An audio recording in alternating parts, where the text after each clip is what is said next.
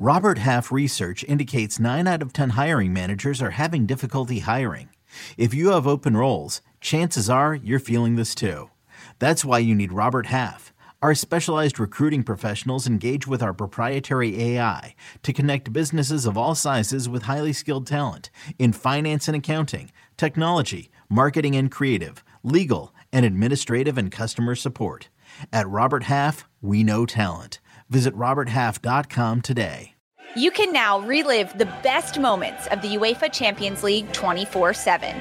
The UEFA Champions League channel is a new 24-hour streaming channel serving non-stop goals, highlights, and full match replays from the world's most prestigious club competition.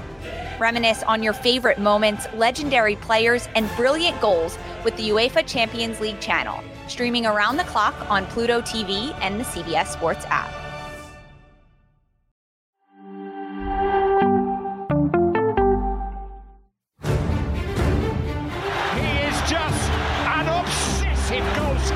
But they have to understand I chose to stay in my country because I'm French. And the Bernabeu blinks it back! I haven't got a problem with soccer, to be fair. Football. Into the area to... Oh, what a start! What they can guarantee to you is that they want to keep everything secret.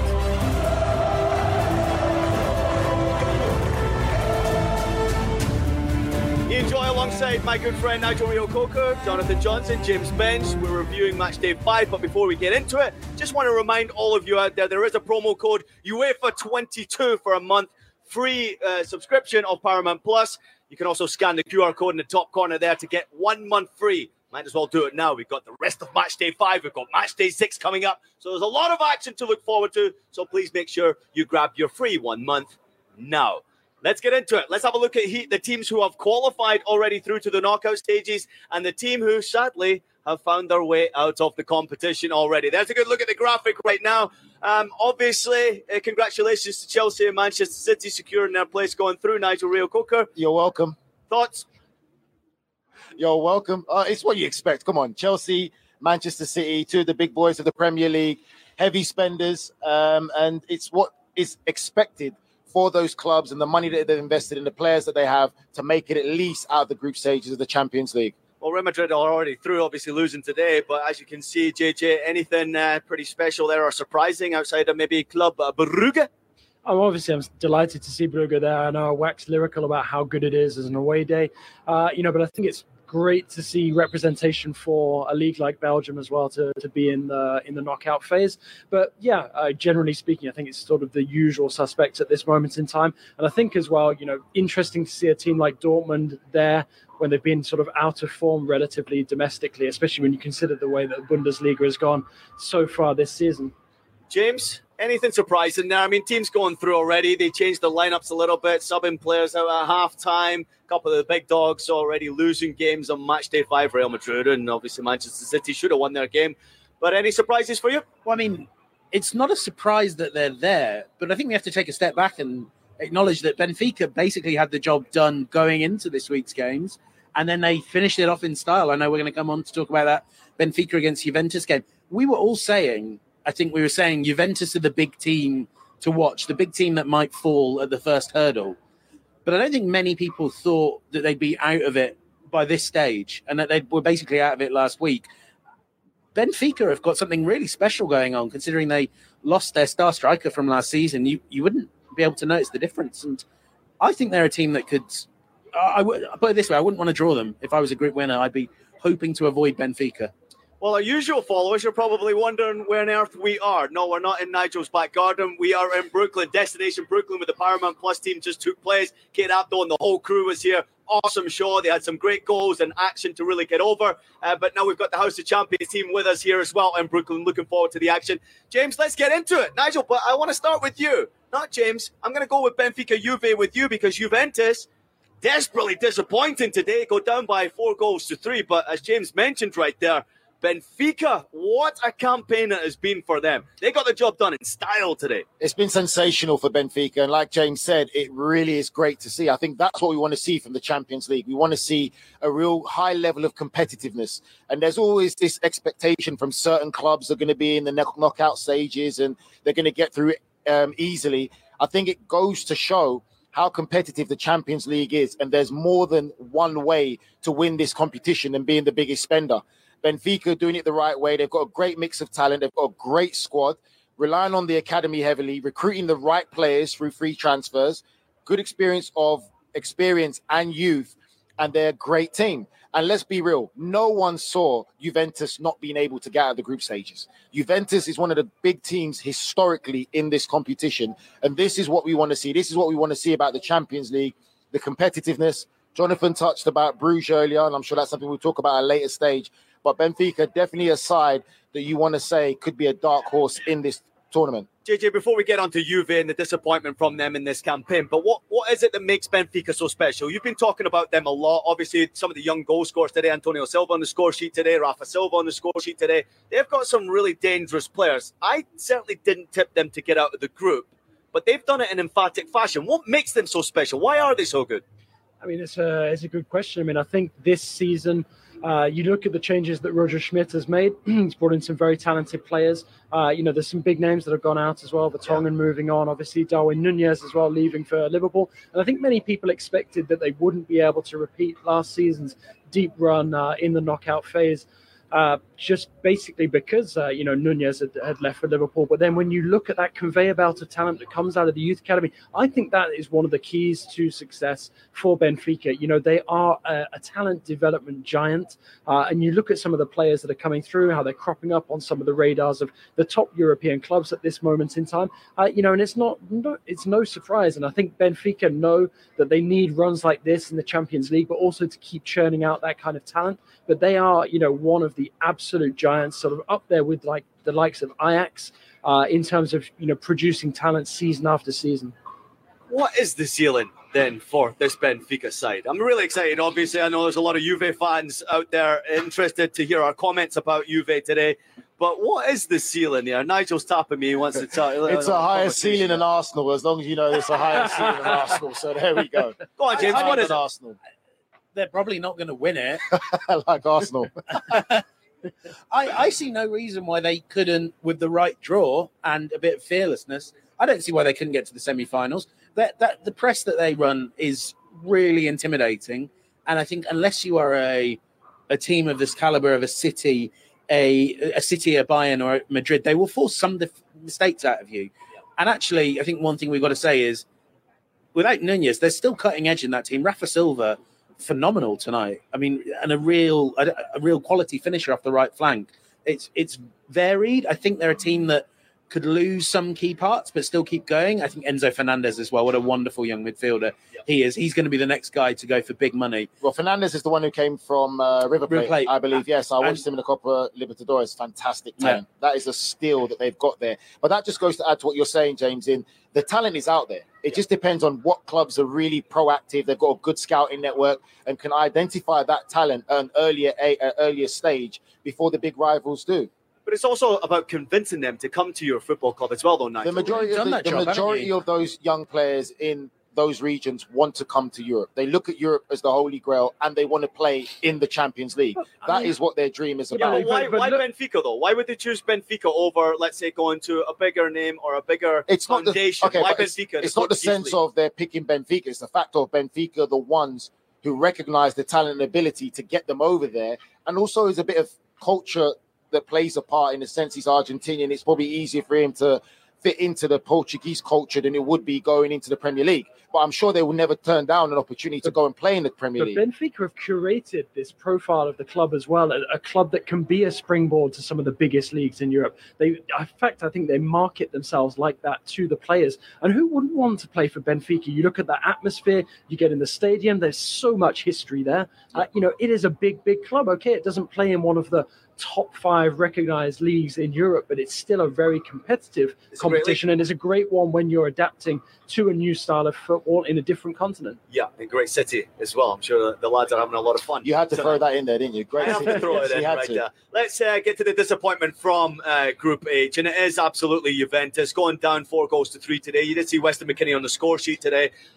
Maybe the only plus for an American fan base out there, if you're a Juve fan in particular. Let's look at the big picture for Juventus Football Club. 3 points, James. What a desperate, disappointing campaign this has been. And if I'm not mistaken, it's been the first time that they've not made the knockouts since 2013-14 season. It's not good enough. It's nowhere near good enough. And I think one of the interesting things is we spend a lot of time on this podcast talking about how the recruitment has let them down, and it has. And I'm not going to go over that. I mean, we were saying beforehand as well, they've gone from Marquisio, Vidal, Pirlo and Pogba to Locatelli, McKennie and Rabiot. I mean, it is a dramatic drop in quality. But actually, and this isn't a shock because these players are getting older, but we were watching that today, and the player we kept talking about from a Juve perspective was Bonucci. That guy does not look like a Champions League defender anymore. I don't know if we caught him on a real off day. There certainly have been other off days in Serie A, but this is the thing. They're an old team with very little young blood kind of floating around. I mean, the new additions are all, Di Maria, Pogba ages. They need a huge radical overhaul. As we said, the tactics are negative. They didn't start attacking until they were 4-1 down, and actually kind of turned out that when they threw the kitchen sink at things, they could still put some pressure on the Benfica goal. But yeah. But they also nearly conceded. But James, they did bring on a couple of youngsters, though, James. It was the impressive British young player that came on and turned it on for Benfica. Yeah. We're not talking about an American player. We're talking about a young English player who left Chelsea to go there, and he set up 2 goals from coming on. Samuel Hill Jr. Yes, and there you go. Yeah. Yeah. Very exciting left winger who kind of turned the game, and obviously 2 of his crosses led to goals, which got Juve back into it. But just big picture, though. That's what I want to get at here. With Juventus, with Allegri, with the pressure, I mean, there's a massive Juve following across the world. Everywhere you go, Juventus fans are everywhere. They cannot be happy with what they're seeing, JJ, from this. Even that performance today was nowhere near a Juventus performance. Nowhere near the commitment, the passion, and the dedication of what it takes to play for that fantastic football club. No, it wasn't. And it goes back to what we were talking about a couple of hours ago. There now needs to be some accountability at Juve. I don't see how Allegri, his position can be tenable for much longer. We've been talking about it for weeks now. Is this latest negative result perhaps the last for Allegri? Is it the straw that breaks the donkey's back? I mean, you cannot really accept this kind of performance to go into a must-win match and find yourself 4-1 down at one point. It's embarrassing. It doesn't honor, Juve's reputation as a club, especially on the continental stage as well. And I think the fact that they find themselves now in this domestic and continental crisis, surely the club will have to act sometime soon, because it is unacceptable for a club of Juve's stature. And yes, it's going to be a big rebuilding job, but there are coaches out there who I think would do a better job of it than Allegri at this moment in time. Anyone in particular come to mind as to where Juventus could turn right now? Obviously, you guys have come on. Let's not play them silly games, Ian. You guys have said it a lot of times. Yep. And we know there's a guy named Pochettino that's available out there, and he loves the project, loves to rebuild. This is the perfect opportunity for him. This is a match made in heaven. Historic club in the Champions League, historic Italian team. And Pochettino could be the man to really turn it around, to give him the time. What would it take, though, Nigel? What would it take for Pochettino or whoever comes in there to actually turn this Juve around and make them a threat again? A lot of money. A lot of money to pay the manager, and a lot of money to recruit some good players that are good enough to really represent that club and wear the shirt with pride. But you don't even have to spend a lot of money. There are young, like we were saying, there are young players there. I think what you need is patience as well, because you're going to have to wait out a lot of this squad. You're going to have to look at it and say, we need to find someone that can learn from Bonucci and 2 or 3 years can step into his shoes and do that across the squad. Yeah. The problem is a lot of the younger players that they've invested in with a view to building for the future. I would put McKennie in this category, even though he had a good game tonight. But really, Vlahovic, who came off in this game, that's a huge, huge punt. Yeah. £80 million or whatever on a striker that is not of the standard of a top 2 team. What's gone wrong with he's the new Christoph Pieter? Nothing's gone wrong. He's the same player he was at Fiorentina. It's just that Fiorentina, he scored a lot of penalties and he scored some good goals. No, James, you can't say that. True. Listen, he scored 20 plus goals. About 8 of them. About 8 of them were penalties. He's good. He's good, but he's not great. But the thing is, he might James, become great, but let's be real, he hasn't had the supply. He hasn't had the supply that's needed. That Juventus team is broken. This is what we're talking about. It's a big mess at that club. The result today shows that. And it's not just the result, but we've seen the performances, not just in the Champions League, but but also domestically, that there is a lot of work that needs to be done at Juventus. Like you said, it's also the atmosphere though, around the team. I mean, with that being so negative, it's difficult to even get the best out of what is essentially still quite a talented group of players, even if not at the same level as some of their previous squads. This is what our colleague Marco Messina was saying to us earlier. It's hard to enjoy defeats and disappointment when it's done in such a supplicant negative way. You know, I mean, I suspect that the Juventus fans probably for a little while thought, well, at least we went down fighting today. Yeah. Even though, I mean, obviously the way they did it, slipping down to 4-1 is completely unacceptable. But so many of Juventus's drop points and defeats have been a 1-0 win or 1-0 loss where they've not woken up until they've conceded. And I mean, that it's really hard to engage people on a rebuild if you're playing football no one wants to watch. I think you're also noticing that the stadium, the Allianz Stadium, now there's empty seats appearing, which is you've never really seen that at Juventus Football Club where the empty seats are there. So there you have it there. Obviously, the other game in the group was Paris Saint-Germain, JJ getting a convincing victory over Maccabi Haifa. 7-2 was the result there. PSG sitting comfortably at the top of the table on those 11 points right there. Good performance all around. Obviously, we were going across different games. We were trying to follow the game as much as possible. But to get Lionel Messi on the score sheet, to get Mbappe on the score sheet, to get Neymar on the score sheet, I would imagine for every PSG fan out there, this is good times right now for PSG fans. There's a lot to be looking forward to. It's Maccabi Haifa. I think PSG fans will feel reassured. That is the kind of performance they'd be expected to put in at home against a team like Maccabi Haifa, with all due respect to them. And as well to see the guys like Soler, getting a goal at the end as well. But also at the same time, there's some really interesting things to come out of this game aside from the scoreline. Maccabi Haifa go to Parc des Princes with more French players in their starting 11 than PSG themselves. And, PSG concede 2 goals to a defender. There are still things for PSG to work on. I think Peter Schmeichel was mentioning it earlier, how unless PSG tighten up defensively, they still don't stand a chance of winning the Champions League, when it actually comes to sort of the crunch period in the knockout phase. So I think, sure, it looked great going forward, some phenomenal goals, some great finishes, but you'd expect that of PSG against this Maccabi Haifa side. And I think it's a good thing for PSG that they don't go into that final game against Juve under unnecessary pressure, and they've done the job here to book their place in the knockout phase. Nigel, do you want to say it or shall I? I'll say it. Who cares about what PSG do at this stage? I do it every year. They'll slap up whichever is the weakest team in the group, and you'll think, lads, dial it down a bit. You don't need Neymar, Mbappe, and Messi to beat Maccabi Haifa. It's almost cruel to play all 3 of them against Maccabi Haifa. I just can't. Even the bad bits. This team is so clearly, we see it in these Champions League games, is so clearly playing at 60% that I almost, the flip side of it, and Nigel and I will always say, I'm not really paying attention to anything that the attack does. But I think it also means I'm not really paying much attention to anything the defense does. Because in a game like this, natural to just think, if we do anything, Messi will score another 2. Have we ever seen PSG at 100% though? I mean, Paris Saint-Germain obviously have these tremendous weapons going forward. We've seen them going all guns blazing with them offensively, but defensively, has there ever been that period of time for this PSG side that they have all been just all clicking on the same cylinder? I think if you look at their run to the Champions League final a couple of years ago, just at the beginning of our coverage, when they downed the likes of Atalanta, Red Bull, Leipzig, RB Leipzig, and then lose out to Bayern Munich very narrowly in the final, they were very close to being at 100%. They were fully focused there. I mean, if you even take it back to the game against Dortmund, where they lost the first leg and won the second leg, that was a really, really focused PSG, ready to deliver. And I don't think we've really seen them reach that same level since. Anything from you, Nigel, before we move on to Group E? I'm with James. I don't talk about PSG. Not interested to get in the knockout stages to face some real challenges. I have no interest in talking about PSG. You're watching House of Champions. We're at Destination Brooklyn right now. The Paramount Plus team is just wrapping things up behind us. What an awesome Champions League day it was. There were a few surprises out there. Let's turn our attention to Group E action as you enjoy alongside Nigel Rio-Coker, Jonathan Johnson, and James Bench. Please make sure you keep your comments coming in. If you're just joining the show, if you're a new follower of the show, please make sure you like and subscribe. There's a lot of great content coming your way, great live shows, great guests.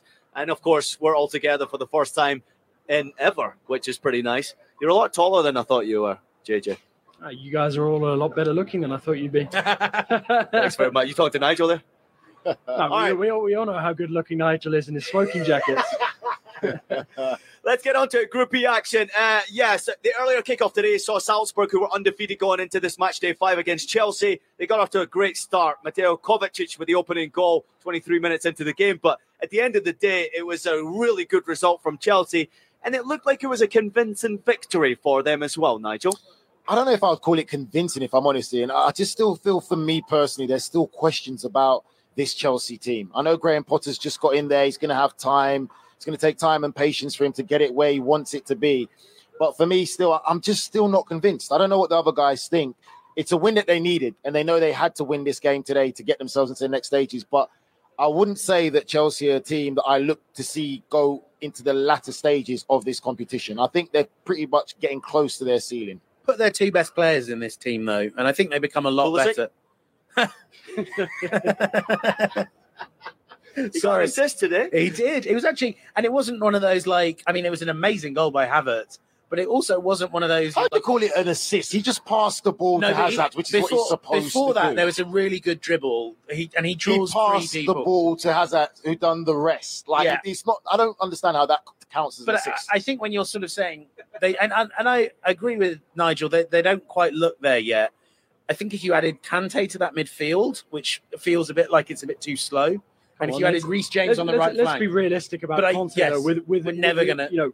I don't think he'll ever be back to that level. Not for France, not for Chelsea. No, I completely agree with that, and that's the existential issue for Chelsea. Is that the guy that is the cornerstone of this club, this team, is never going to play at that level again, and may well, for all we know, he's not going to be back till February at the moment. We don't know how many more games he's going to play for them.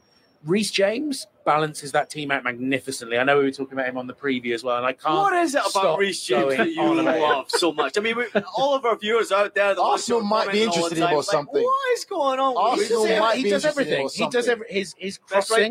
Best right back in the Premier League. Are we going to see you dye your hair green? I would love to. I'd love to. I loved his look, his green head look. Best right back in the Premier League, but also the best attacking right back and the best defensive right back.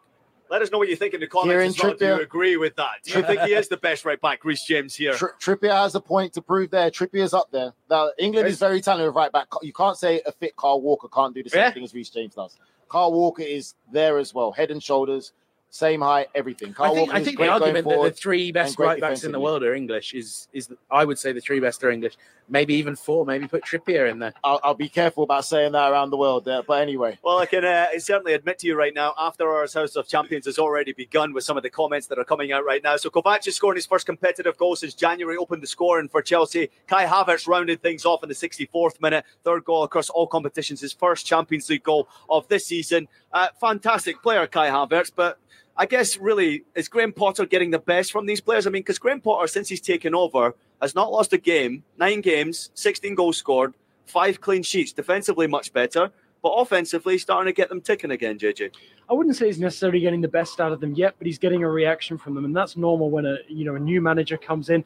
Everybody, especially in a squad full of talent like Chelsea's is, they're always going to want to show their best, show what they can do. Havertz obviously took his opportunity today with a fantastic finish, but I still think that once Potter finds that combination or one of a couple of combinations that he thinks is most likely to be his strongest 11 moving forward, those players are going to have to show a bit of consistency. Obviously, they're not able to at the moment because he's chopping and changing so much. But when Potter starts to find a bit of consistency with his selections, that's when the pressure is going to be on for the likes of Havertz to deliver sort of game in, game out. Yeah. And when he can do that, then I think we can then say that Potter is starting to get the best out of these players generally. Can we talk about Aubameyang? 2 big misses. Yeah. And I mean, the trade-off is, and the issue he was starting to have was he wasn't even getting in a position, especially in his late days at Arsenal, but even the last few weeks at Chelsea, he wasn't getting in the position to miss them, which is when you really worry, isn't it, as a striker? But the goals are... It just doesn't feel like he's quite at the level of a Champions League winning striker because the point is he's not giving you anything except goals. He doesn't press. He's not a great link-up guy. You'll see the odd flick, but a lot of them don't come off. Yeah. So if you're playing Aubameyang, he needs to be a player that whenever those chances come his way, he takes the vast majority of them. This game would have been a lot more comfortable for Chelsea if he was putting those balls in the net. It goes to say, James, just what I've said before about Aubameyang. I don't see him as a clinical striker. I don't see him as that striker that's going to take your club. He has been known, Nigel. If you think of his time at Borussia Dortmund, also since SCN, he was banging in the goals, man. I don't see even at Arsenal in there. I think golden boot season. The thing to remember about Aubameyang as well is he didn't start out as a striker. He's not always been a striker. He's been a wide player who learned how to put the ball in the back of the net, did it very effectively for a period of time. But I've never been convinced that he is a true predator in front of goal. And that's the point I would like to jump on, and I agree to that. Because again, for me, I think that there's moments when you look at the chances he had today, that should have been in the back of the net. But then you can tell a lot by a football player, by the body language and the facial expression. There doesn't seem to be that hunger and desire and that anger there that I missed that chance. I should have got my goal to be happy. It's kind of like he missed the opportunity and he was like, oh, okay. And that's what I've seen in him the whole time. Even his time at Arsenal, after he signed that big contract, he was very laid back and lethargic. He didn't really care about not scoring goals, and he seemed to be okay with it. Maybe it might hurt him, but you can always tell the football player in their facial expression, everything about them, how they present themselves on the pitch. You can see that desire. You can't hide that as a player. Something. I know a lot of people who know from every side who've got to know Aubameyang well. And a lot of them would deny that something went, but you could see on the pitch something went after that Arsenal contract. And the thing is, I agree with everything you've all said. Retired internationally as well since. Yeah, he used to miss loads and score loads, and I think both have gone down in quantity, and that's that is the worry. If you look at it from an expected goals thing, he was always at or about his expected goals. The very best strikers tend to slightly outperform.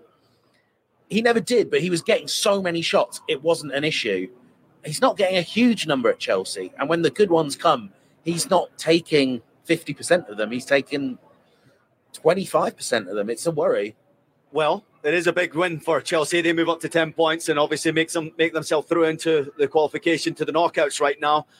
Let's talk about AC Milan. They got a massive victory against Dinamo Zagreb in the other game in the group. It also sets up a mouth-watering match day 6 tie. They play Salzburg at home on match day 6. Both teams sitting within a point of each other. Milan on 7, Salzburg on the 6 points. Makes it very interesting now. It makes it a fantastic watch. What a game we should be in for. I mean, we all look actually quite silly because we did say how it will be a difficult game for AC Milan, difficult place to go and get the win. And AC Milan made it look very easy and very convincing today. But that was the performance that I expected from them. I backed AC Milan to get the win there today. And I'm sure a lot of you guys also did too. Very dominant performance. I think when you look at that performance today, it seems like they've come off the hang-up of the 2 performances they put back-to-back against Chelsea, where they knew it wasn't quite good enough. And there was, I don't know. Was it quite good enough? I mean, it was nowhere near horrendous, good enough. The 2 performances against Chelsea. And I think this basically lets it be put to bed now. Yeah. And I think for the last game against Salzburg, it's going to be a fascinating encounter. And I would say, for me, I'll give the edge to AC Milan to get that job done. What do you guys think about Milan this season? I mean, if you think about it all along, just trying to get through to the knockout stages for Italian teams, it would be considered a success. Salzburg have made this group really interesting now, but Milan getting that massive victory today has put them right back in the hunt. And obviously they have the advantage now, James. And this was another one of those Rafael Leao games, and they're becoming more frequent. What a player. I think he still has a little weight. I think one of the things you can see is all of the raw attributes are there, and that this season he has started to really learn how he can exploit all the qualities he has. And also, the pressure, the aura of Leao. It was a dreadful mistake, wasn't it, for that goal he scored by the Dinamo defence? Yep. But I do wonder, he has now sort of graduated to that level where his presence around defenders makes them make mistakes because they are worried. They are skittish and nervous. He is coming on leaps and bounds. And we have to say, it's happened really quickly. Special mention, though, for that opening goal as well. Fantastic delivery from Tonali. Yeah. Brilliant headed finish by Gabbia. If Milan don't score that goal and go in at the break level, suddenly it could be a completely different game. They took the advantage early in the second half, getting that crucial second goal. And from there on, it was a lot easier. But I still think there was a little bit of the jitters there. But JJ, Milan have always, most of the games you've seen them in, they've always had good opportunities in every game. Even Chelsea, they just haven't been clinical in certain games to take those opportunities.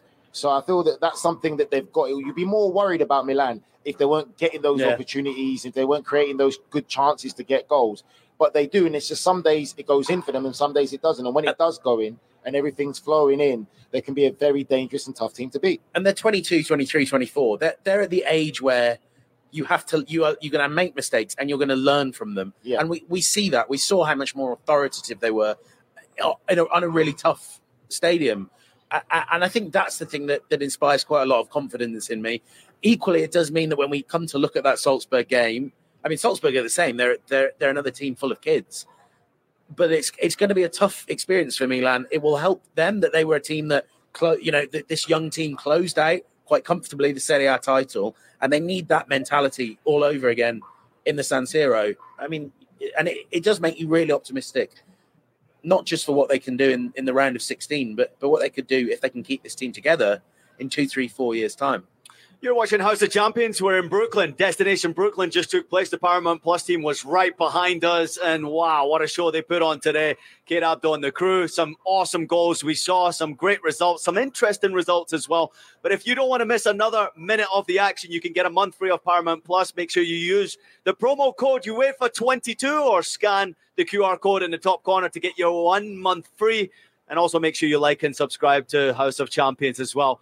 Nigel Reo-Coker, Jonathan Johnson, James Bench, myself, Ian Joy. We also have Fabrizio Romano on every single week. Michael Lahoud on with us every single week. We are very active, as you can tell. We are also here in Brooklyn tomorrow, so look forward to some more action at 6 p.m. from us as well once the Paramount Plus team wraps up their post-game show. But we're going to wrap through the remainder of the action from Matchday 5 or Tuesday slates. We start off with Group F as well. Leipzig and Real Madrid. Real Madrid, obviously a very interesting one, Jonathan. They were top of the group, just needing a point, obviously, to lock themselves up. But now it's really interesting with Leipzig now moving within a point of Real Madrid into second place, 1 point behind them on 9 points. Big victory from Leipzig and some great goals as well. Big victory, absolutely. Very unexpected. But what I really want to know is how Nigel Reo-Coker is feeling about that after his predictions. We're seeing him slide a little bit. Well, let's be real. I don't think anyone here predicted a Leipzig win against Real Madrid. I think no one predicted that, correct? Everyone went for a Real Madrid win. I don't think anyone watching or anyone in the United States or anyone in Germany or probably anyone in Leipzig predicted that Leipzig would get the victory. Exactly. So that's the beauty of the game that we love. And for me, it's something that someone's already said before, that Real Madrid always seem to throw one game away in the group stages. There's always a rick in Real Madrid when it comes to the group stages. And you just feel if there was more at stake, you'd probably see a lot more determined Real Madrid side. I'll probably say it's a glitch in the matrix. They are still, for me, the most talented team in this competition, where I still believe that they'll probably go on to win this competition this year and retain the title. A lot of good youngsters in this Leipzig side. Guardiola getting on the score sheet early on in this game. Christopher Nkunku, someone you know very, very well. He's having another phenomenal season. He just signed an extension to his contract. But what is the potential future of someone like Christopher Nkunku, who put himself into, again, the limelight by scoring another cracking goal today? Yeah, absolutely. Fantastic finishing off the bar. And obviously we know that Nkunku is somebody coveted by many of the biggest clubs around Europe at the moment. There's a lot of noise about him potentially making a move to Chelsea at the end of this season. Nobody's kidding themselves. He will be on the move from Leipzig at the end of the campaign. But, I think Leipzig, did the right thing in trying to convince him to stay, increasing his contract and getting him to remain performing at this high level. I mean, we've seen with the likes of Moussa Diaby at Leverkusen, it's difficult to expect somebody to maintain that kind of level of performance when you don't sort of give them the agreement that they're looking for. And I think Nkunku himself, in terms of his game, the way that he's playing, he's not quite tapped into his full potential just yet. He's getting close, don't get me wrong, but I think that extra season at Leipzig, this campaign, he's going to be a more complete player when he moves on. JJ, just a quick one. JJ, do you think that the Chelsea move will be the right move for Nkunku? Can I ask a related question to that? And because you can probably answer them both together. Why are PSG not hammering down his door to bring him back? Why did they let him go? Yeah, and why did they let him go? Why they let him go? I mean, you'd have to ask people at the club that, because you could see already that there was a lot of talent in Nkunku, but he was never played in one specific fixed position, so people weren't really sure sort of what his best role was. They could see that there was attacking talent there. Sometimes he was used as like a utility man in midfield, completely miscast. And as we know now, he's finally starting to create that, find his true calling, and that is attracting some of the biggest clubs in Europe. Is Chelsea the right move at this moment in time? I'm not so sure. I mean, if Potter is absolutely convinced and wants to coach him, then yes, I'd be more confident in the Chelsea move. But if it's just, to be part of another flurry of transfers like we saw this past summer at Chelsea, I don't think it's necessarily the best move for him. And if I was him, I'd wait and see who comes in for him. And that includes the likes of PSG, because if PSG are really willing to sort of open the door, try and bring him back, we don't know what's going to happen in the future with Lionel Messi's contract. We don't know if PSG will try and move Neymar on. We don't know if Mbappe will kick up a stink and try and move on once more. If you can have somebody like Nkunku back, you can genuinely build PSG's project around that, and then you don't get these embarrassing statistics thrown out like PSG playing Maccabi Haifa and still not having as many Frenchmen in their squad as that. What a fantastic take that is. Really interesting as well, obviously knowing his history, being at the club previously, now having success in the Bundesliga, the league that is giving a great opportunity to not only German youngsters, but also French and English. And you're seeing a lot of different youngsters from around Europe all trying to get an opportunity in the continent and the world. I mean, Bundesliga is a great place to go for development, and they're getting their opportunity to play, including Josko Gvardiol, who scored the opening goal today. The 20-year-old Croatian scored his first ever Champions League goal to open the scoring before Nkunku made it 2-0. Vinicius Jr. pulled one back just ahead of halftime. And then Timo Werner. Yeah, James, I'm coming to you. Yes. Timo Werner got his goal today. Came off the bench, 8 goals, 4 assists this season. Shimikan with the assist, lovely assist as well. But Timo Werner, I think he's happy to be back in Leipzig. There's no pressure on him. He can go score goals and probably be very successful for Germany in the World Cup. Well, I don't know about the World Cup, because I think the thing about Werner is his game perfectly suits the Bundesliga. It needs high defensive lines. When he was playing for Chelsea, how often was he coming up against a defense that was sat on the 18-yard box, and he didn't have that space to accelerate into? My other pet theory is that VAR took a lot out of him, because suddenly his the moments where he looked, where he was 50-50, he used to get the benefit of the doubt. He doesn't get that anymore. But I mean, I love it. He wasn't good, but I really enjoyed watching Timo Werner. I really enjoyed watching Timo Werner at Chelsea, even though he wasn't good, because you enjoyed watching him fail. No, the guy worked his, and Chelsea fans like. Yeah, he's a worker. He was. Don't give me that he worked hard, because that's a basic requirement in modern day football. Now, I don't like when people say that. He worked there's so a lot hard. of players that you don't get that from, especially at Chelsea. At Chelsea, hard work is definitely not guaranteed, and the fans adored him for that. And he never stopped trying. It was a bad fit. Leipzig is a great fit, and so I'm really happy for him. It's not easy to get Nigel Reo-Coker to work hard on the show either, but I'm not having that. I'm not having that. Oh, he worked so hard. No, that's what you expect. He worked so hard on his wardrobe. He does look good today. Nigel, the other game today in the group was Celtic against Shakhtar Donetsk. Mudryk on the score sheet again, 6 goals, 7 assists for him. Giacomakis opened the scoring for Celtic, but this one really hurt your predictions, by the way. Let's throw the prediction list up once again. We know Nigel's doing well here, but this one hurt you today. This one did hurt me today. I don't think anyone went for the draw. I know there's a few on this. Oh, okay. Maybe one person went for the draw. But for me, I couldn't believe that. Really and truly. Here we go. Here's the predictions, Nigel. That's fine. I'm still sitting top of the table. You're bottom. You're looking up. How's your neck feeling looking up? Listen, I've been at the bottom the whole season. Tell the viewers how your neck is feeling looking up constantly. You know what happens when you go with your heart instead of your head? You go with the Scottish teams who have not yet scored a goal or won a game in the Champions League. Congratulations to Celtic for getting their first point. Well done, boys. Tap yourself on the back. Ian's the castaway. He's Tom Hanks.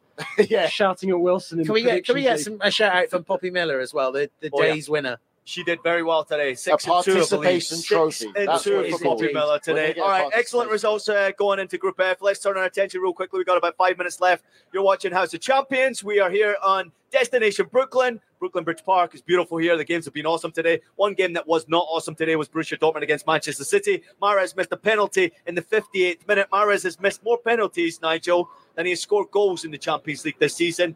Not a good result for your prediction either. It's not a great result. I don't think that anyone really predicted a draw this time. But for me, that's a disappointing result for Manchester City. Really and truly, with the quality of players they have, the talent available, they should have put that game to bed, especially Mahrez getting a penalty. We talk about the few chances you get at this level of competition, the Champions League. You need to take those chances. That penalty there should have been put in the back of the net, and Manchester City should have won that game comfortably. I know, obviously, the other talking point of today, there's two talking points. One, again, Jude Bellingham playing a fantastic game, shining his light, showing us and to the world why so many of the top clubs in Europe are after this young man's talent. He could walk into many of these top clubs that we talk about. I'm talking Real Madrid, Barcelona. That's how talented this young man is. He can just walk into these teams. And then I think the talking point of JJ is Haaland being taken off. Would you like to add to that? No, I mean, obviously, really, really unexpected. A lot of people trying to work out if it's injury related or form related, trying to rest him. Pep Guardiola said after the game in an interview that he had a little fever going into the game, which is why he was taken off. Was it his fever or fever? I tell you what, fever it was not. It was absolutely not goal-scoring fever. 92 minutes without a goal. City in crisis. Haaland in crisis. Overrated, is that what we're saying? Ex-player. Look, I've always said at some stage, he is scoring about twice as many goals as his expected goals. At some stage, he's going to... Is he not any good like Timo Werner's not good? At some stage, he's got to regret. Every player has to regress to the mean. One day, Haaland is going to regress to the mean, and he's going to go 7 games without a goal. No, it's never going to happen. Everyone will tell you he's overrated. And I'll be saying he's actually really good. Not in the Premier League, maybe in the Champions League, but in the Premier League it's too easy for him. Let's turn our attention to the other game. Sevilla 3, Copenhagen 0. Yusuf Al-Nesri, Isco and Montiel on the score sheet today. It was the earlier kickoff today, but a real good victory. And you could see Sampaoli with his passionate celebration, JJ. Angry Santa. Watching that game. It was a great game to watch. I knew you were going to mention that. I knew how much you loved it. I bet Isco as well. Phenomenal finish. Really, really great to see him back sort of, something close towards his best. And I think as well, that was the answer that we were looking for in the pre-game show. Do Sevilla want to be in the Europa League, or do they want to concentrate on domestic action? There was your answer. They want to be in the Europa League. They want to be back where they're most comfortable. Their own trophy. Perhaps. Maybe their name is on the trophy once again, but I think that we will see a more competitive Sevilla after the World Cup break, and one that's really pumped up to play under Sampaoli, because like you said, it's almost infectious when you watch him and you see that energy on the sideline. Yeah, it's hard not to love it. I absolutely love it. And that was Isco's first Sevilla goal, first competitive goal since January as well. I guess it's just about trying to keep him, fit and keep him healthy, keep him enjoying his football more than anything else. So obviously Manchester City already qualified. Borussia Dortmund with the 8 points, Sevilla on 5 points, Copenhagen on 5 points right now. We are about to wrap things up here on House of Champions, but before we do, we got another day tomorrow, Nigel, to look forward to. And I've got a little bit of an inkling that you've gone for a surprise result between Ajax and Liverpool. What, are you going to say that out right now? I thought we were going to leave that for tomorrow. Right now. Oh, okay. Well, I'm actually going for the upset. I'm going for an Ajax win tomorrow. Madness. Was it mad that Liverpool lost to Nottingham Forest in the Premier League? No, it's called football. It's a great game. I am going for the upset. I'm going for an Ajax win against Liverpool tomorrow. Liverpool still, as Ian loves to say about Bayern Munich, there's something not quite right about Bayern Munich. There's something not quite right there. I'm going for the same thing with Liverpool. I really don't think that this Liverpool side is back to its best or back to just a bit of stability. I think there's going to be great inconsistency there. They didn't look convincing to me. There's so much going on. The injuries are starting to weigh up as well now. I just feel that Ajax really have to have a performance of redemption for what we've seen so far, and I can see them getting a scalp against Liverpool. Anything, JJ, that catches your attention for tomorrow? Yeah, I mean, looking forward to another slate of great games, and hopefully going to get some people coming down, joining us early, and getting involved in it. Fantastic experience so far today, and looking forward to more of the same with you guys on Wednesday. If we're doing mad predictions, I'll follow. Mad predictions, yeah. I'll follow. I mean, and mine is mad. You're an Arsenal fan. That's mad enough. That's all we need to know. There is a reason. There is a reason why I've blown my convincing lead at the top of the table, much like Mikel Arteta's team will no doubt do after the World Cup. And it's because of crazy things like my prediction. I just think with the Bayern Barcelona intergroup, it has been reliably mad, completely unpredictable. It has changed on a dime. And I just think there's one last bit of nonsense in this group. So I've gone. Oh, you can't just say that. Go on. Get it out. We're waiting. I've gone for Victoria Pilsen to hold Inter Milan to a draw. Now you're crazy. Opening the door for Barcelona, who will then slam it shut on their own faces by losing to Bayern Munich. Listen, whatever you've been drinking today, stay off it, all right? Because no, it's not happening. that's just a little inkling of what you've got to look forward to tomorrow on House of Champions. Obviously, the post-game show you can catch same time, same place. But it's been an awesome day here in Brooklyn. Destination Brooklyn took place earlier on. The Paramount Plus team here were fantastic. Kate Abdo and the crew really rocking it. We had a lot of great supporters out in attendance, and the games didn't disappoint. There was a lot of goals, a lot of great action, a lot to look forward to tomorrow as well. But make sure you take a minute to subscribe. I want to thank everybody for listening to House of Champions. Please make sure you take a minute to leave us a rating and a review on your favorite podcast platform. We're available on Apple Podcasts, Spotify, Stitcher, and anywhere else you listen to your podcast. And we are also available, unfortunately, for Nigel Reo-Coker on video. So make sure you subscribe to us on YouTube as well. Thanks to everybody out there for watching today. We're in Brooklyn. We'll be back again tomorrow. Make sure you all tune in. But in the meantime, enjoy all tomorrow's action. From me and the boys, have a great night. See everybody tomorrow.